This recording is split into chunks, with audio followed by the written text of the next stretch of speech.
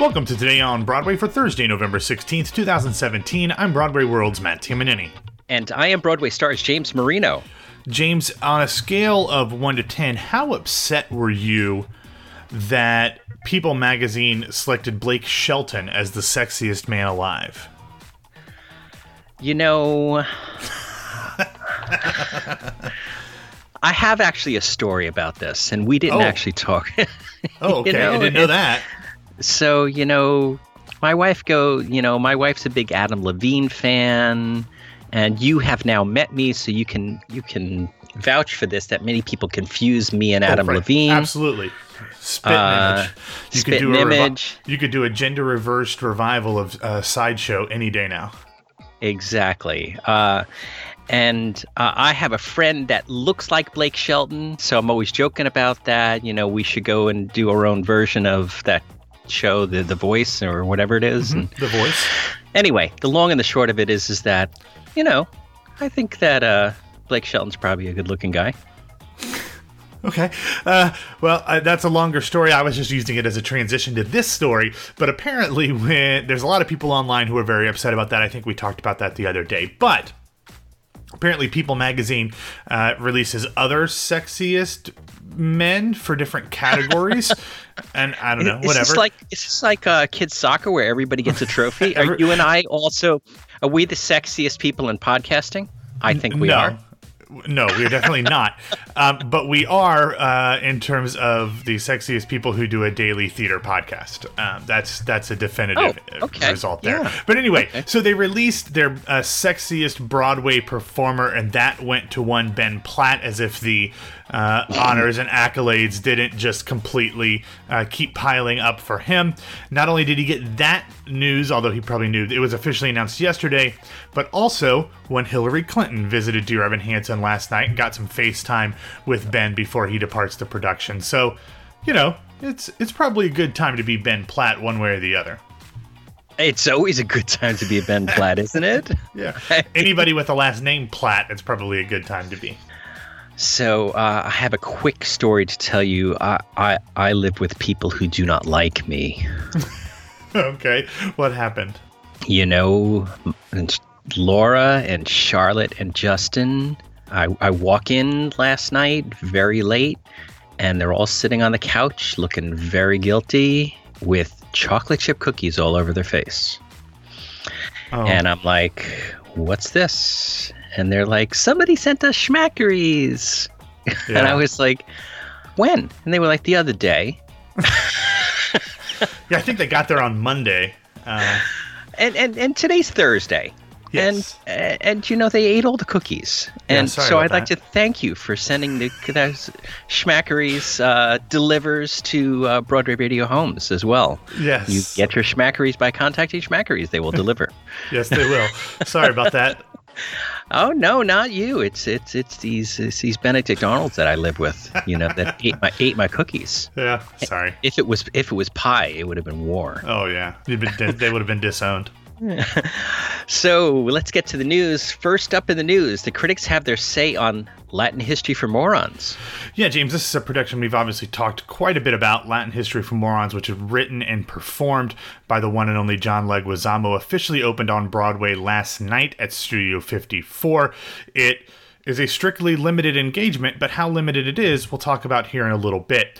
This show, one-man show, play kind of combination thing, previously had productions at the Berkeley Rep out in California, and last season played off-Broadway at the Public Theater. It's directed by one Tony Taccone, who's also did a lot of other one-person shows, including Carrie Fisher's Wishful Drinking. James, the reviews for this were pretty strong overall. Jesse Green from the New York Times said, quote, "In the lectures, Mr. Leguizamo comes off as a cross between Howard Zinn and Professor Irwin Corey," look him up, "drawing impossible pie charts and ribald diagrams on a chalkboard and then acting out a brutal history in ludicrous skits. The physical comedy, often verging on dance, is priceless." Matt Winman of AM New York said, "The show was a tall order for Leguizamo to fill on his own, with overlapping tracks that include a slow and sentimental multi-character family drama, stand-up comedy, personal confessions, history, political criticism, and even an elaborate dance break. Okay. Although one can appreciate the sincerity behind Leguizamo's emphasis on his family, his long-winded attempt to dramatize conversations with his son, wife, and daughter falls flat and weighs down the rest of the show, in which he interacts directly with the audience with flair, fervor, and ease. Sarah Holdren of Vulture wrote, quote, "Plenty of plays are tackling issues of system failure, miseducation, and underrepresentation with dogged earnestness. And while the sprightly Latin History for Morons has its fair share of sincerity, it's also got a leg up on some of its fellow pieces of socio-political theater, the unmistakable, irresistible sense of humor of its creator and star." James, apparently the production felt so good about these reviews, and honestly, they sent the press release out before the reviews came out, so they had an idea that this was going to go well, because this morning at 12:30 a.m., they announced that the show had been given a 3-week extension and will now play through February 25th. Children of a Lesser God begins performances at Studio 54 on March 22nd. So I would imagine that if they're going to announce 3 weeks of extension, they're not going to add any more, but they maybe could fit one more week if they wanted to, but I would imagine that this is going to be the run for that. But I think overall the reviews were very good. Your friend Matt Windman had a little, complaints about one of the sections, but overall everybody seemed to really enjoy this show. The thing is that, you should be able to bet on John Leguizamo. He's got such a great track record. So I don't think that this is too much of a risk for anybody. Right. For a smallish show that's pretty self-contained and don't have to land a helicopter on stage, that type of thing. Or maybe you do. I haven't seen it yet. Yeah. So I think this is great. And we'll have to see when I see it if I agree with Matt Windman's controversy there. But I'm looking forward to it. I'm a big fan. All right. So next up in the news, the Chocolate Factory will close in January. Yes, I don't know if that's a good thing or a bad thing from the ominous tone that you took in reading that headline, James, but yesterday producers announced that Charlie and the Chocolate Factory will play its final Broadway performance on January 14th of 2018. The show will wrap up its run after 332 total performances, previews, and post-opening combined at the Lunt-Fontanne Theater. James, obviously we wish Christian Borle and all of the cast and crew the best, as we always do whenever a show closes, but I don't think there's going to be too many people broken up about this one closing after 300 and some odd performances, but it does open up another theater for the spring. Currently, the 4 houses without anyone for the second half of the season are the Hudson, the Lunt-Fontanne, the Niederlander, and the Walter Kerr. From the word on the street, I think that it's safe to say that the Honeymooners will be doing everything it can to take one of those houses. They might have one lined up already. We also still have Tracy Letz's The Minutes, which is currently playing at Steppenwolf in Chicago, and Brandon Jacob Jenkins' adaptation of An Enemy of the People. Those 2 last straight shows have already announced for Broadway this season, but don't have a house attached yet, so I don't know if those are still planning on coming in the spring or not. It'll be interesting to see if the Donna Summer musical, Hadestown, Head Over Heels, Dreamgirls, or something completely off the radar scoops up one of these houses, because most of those theaters, James, that I mentioned are big enough to accommodate musicals, with maybe the Walter Kerr and the Hudson being on the smaller side for musicals and perhaps the larger side of houses that could bring in a straight play as well. Yeah, this traffic jam is getting interesting. So, always does. Maybe it's because we're just in the moment, but it seems like it's much more than in the past. Is it always this trafficy?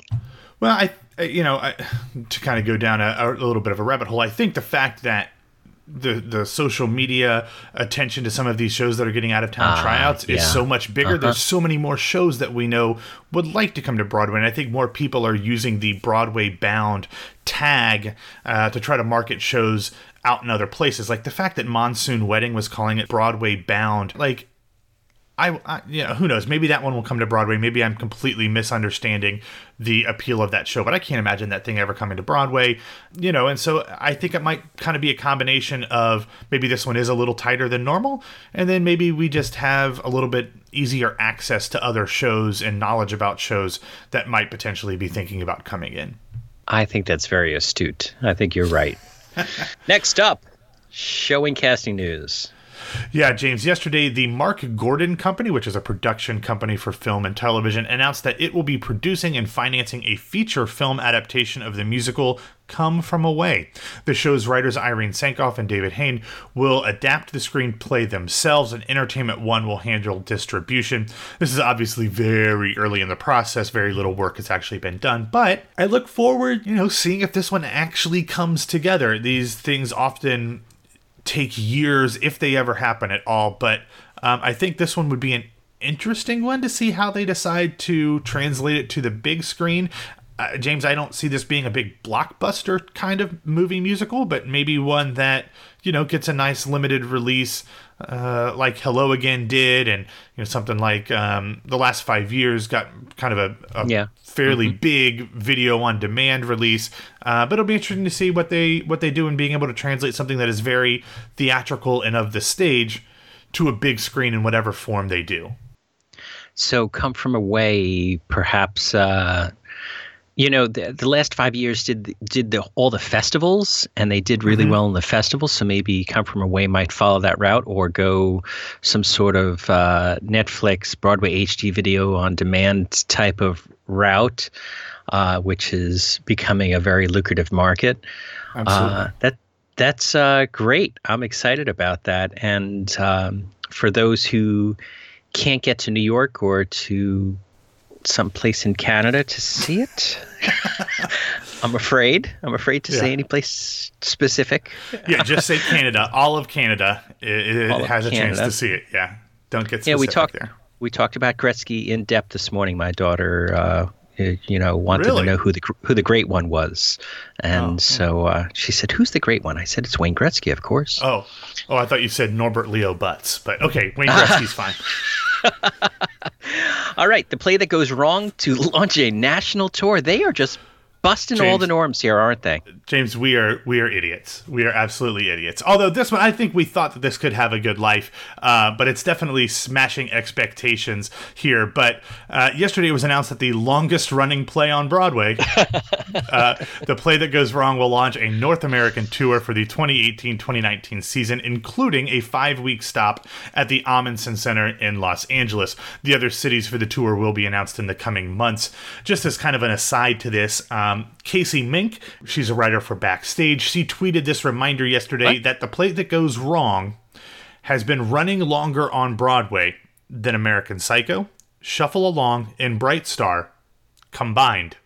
So just put that into perspective about how long this show that I've continually said I think will be the next one to close has been on Broadway. And apparently it's not closing, ever. So good for them. I hope that the show will make its way down here to Orlando, because I'd really like to see what it's got going on. Let me stop you there for a second. The most shocking thing in that whole section there is that Backstage is still a thing. Yes, it's got great articles. They've got a new podcast called Inside the Envelope, maybe, with Jack Smart, who hosts that. He's great. Casey Mink is a writer from them. She recently did a great cover story on Katrina Link from the band's Visit. But yeah, Backstage is still a thing. I have to go revisit that. I thought that they had changed hands, and stopped covering Broadway. No, they still very much do. Okay. Ann Kaufman and Jeannie Tessari to be co-artistic directors for Off Center. Yeah, James, this is obviously following the sad and untimely death of Michael Friedman, who was the artistic director of the last season. But yesterday, New York City Center announced that the Off-Center series, previous artistic director Janine Tesori and award-winning director Ann Kaufman would serve as the co-artistic directors for the 2018 Encore's Off-Center season.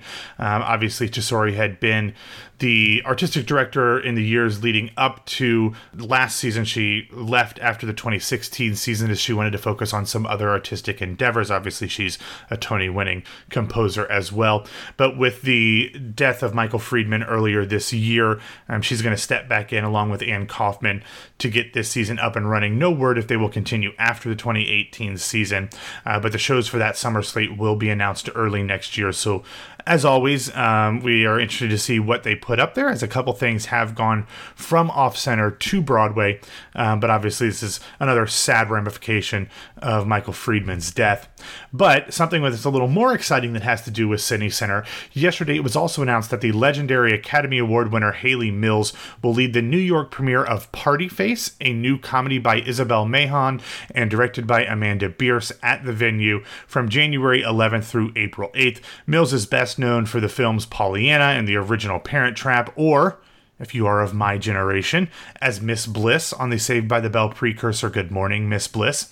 And just a little piece of trivia, starting just 1 week after Party Face does, will be the new play Hangman by Martin McDonough, which, as we've previously discussed, will star Haley Mills' brother-in-law, cool writer Maxwell Caulfield. He's married to her sister Juliette Mills, who was on the daytime soap opera Passions. But anyway, I don't know what you're supposed to do with that information, James, but maybe Peter will ask it in a trivia question someday. But finally, in this section, the Broadway League released the playing schedules for the Thanksgiving and Christmas holiday weeks, as shows will be rearranging their schedules a bit. During the Thanksgiving week, some shows will play on Thanksgiving, while others will add a Friday matinee.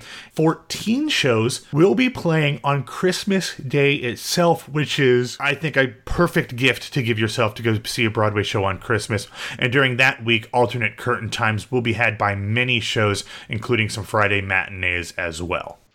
All right. Highlights from City Center's Brigadoon concert. Yeah, James, this is kind of our little recommendation as we close out our section of the show, but the Lerner and Loewe Classic Brigadoon is playing at New York City Center right now, not like as we speak, but through the next few days, and we got some highlights from it yesterday. Obviously, they feature the great Kelly O'Hara, Patrick Wilson, Asif Manvi, Stephanie J. Block, Robert Fairchild, and more. This started out as like a one-night gala, and then because of what a great cast they put together, they expanded it to have multi-production or multi-performances. So I'm sure maybe Peter or maybe Michael will get a chance to see it. Maybe they'll talk about it. But if you want to get some highlights and see this wonderful Lerner and Loewe score, we have those in the show notes at BroadwayRadio.com. Just let me throw something in here really quickly. Gimlet Media's Reply All podcast. So good.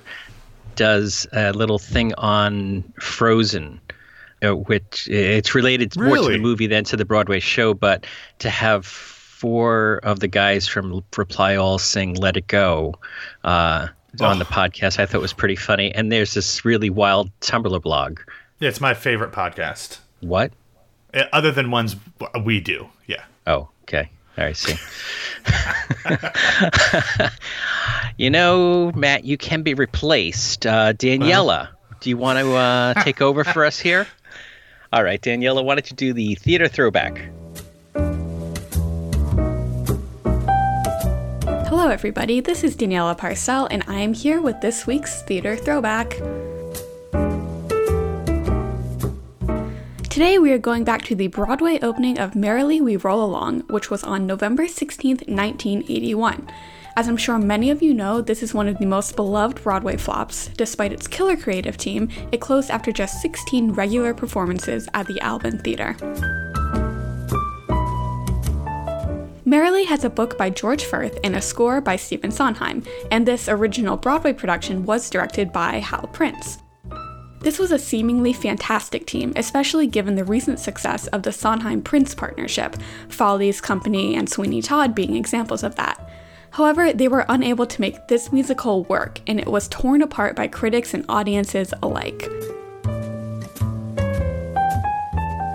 Adapted from the Kaufman and Hart play of the same name, Merrily follows 3 best friends in their personal lives, professional lives, and their relationships with one another over the course of about 20 years. The catch is that the story is told backwards. We start the show in, I believe it's 1976, when the protagonist, Franklin Shepard, is at the height of his fame as a composer and a Hollywood producer. His 2 friends, Charlie and Mary, are no longer his friends, and none of the 3 is particularly happy. We end the show in 1956, when the friends are at the beginning of their journeys, optimistic and with an idealistic hope for the future. This reverse chronological structure itself wasn't necessarily an issue. After all, the show has been revised and worked pretty well, more on that later. But this original production just wasn't well executed. Frank Rich of the New York Times heavily criticized the book especially, claiming that it abandoned emotional issues entirely as it moved further back in time. It was difficult to be interested in or even care about any of the characters. On top of that, it was just plain confusing, largely because of the cast. Everyone was extremely young, many of them teenagers, so the show began with a bunch of young, hopeful 17-year-olds pretending to be bitter, jaded 40-year-olds. This was great in terms of, I guess, dramatic irony, but it just didn't work. These actors spent the majority of the show in non-age appropriate roles, which I imagine felt pretty awkward, and for people who didn't know the premise of the show going in, made very little sense. Throughout Merrilee's preview period, word of mouth was pretty bad, so the team did push back opening a week and made a ton of changes. At some point, realistic costumes were scrapped and the characters wore shirts with their names on them. The actor playing Franklin Shepard was replaced, the choreographer was replaced, and scenes and songs were rewritten or dropped completely. But unfortunately, none of this could save the show. Reviews were bad, word of mouth was bad, and Merrilee closed after just 16 performances. Since then, the show has been heavily revised and become a fan favorite. Personally, it is one of my favorite scores. There have been plenty of professional productions in the past decade, most notably City Center Encores did a concert production in 2012, starring Colin Donnell, Celia Keenan-Bolger, and Lin-Manuel Miranda. The musical also just finished a pretty well-regarded run at Boston's Huntington Theatre Company.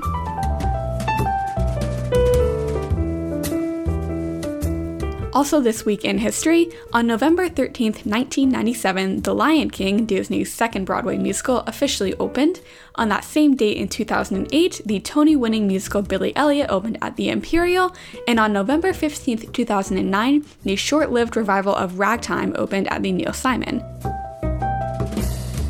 On November 16th, 1959, The Sound of Music opened at the Lunt-Fontanne, and on November 17th, 2004, Oscar Eustis was named Artistic Director of the Public Theater. And finally, on November 18th, 2008, Roadshow opened off-Broadway at the Public. I'm bringing this up because the original version of this show, which premiered in 2003 under the name Bounce, was actually the first time since Merrilee that Hal Prince and Stephen Sondheim worked together on a show, so I just thought that was relevant and interesting. That is all I have for you guys today. Thank you for listening, and I will be back next week with another throwback.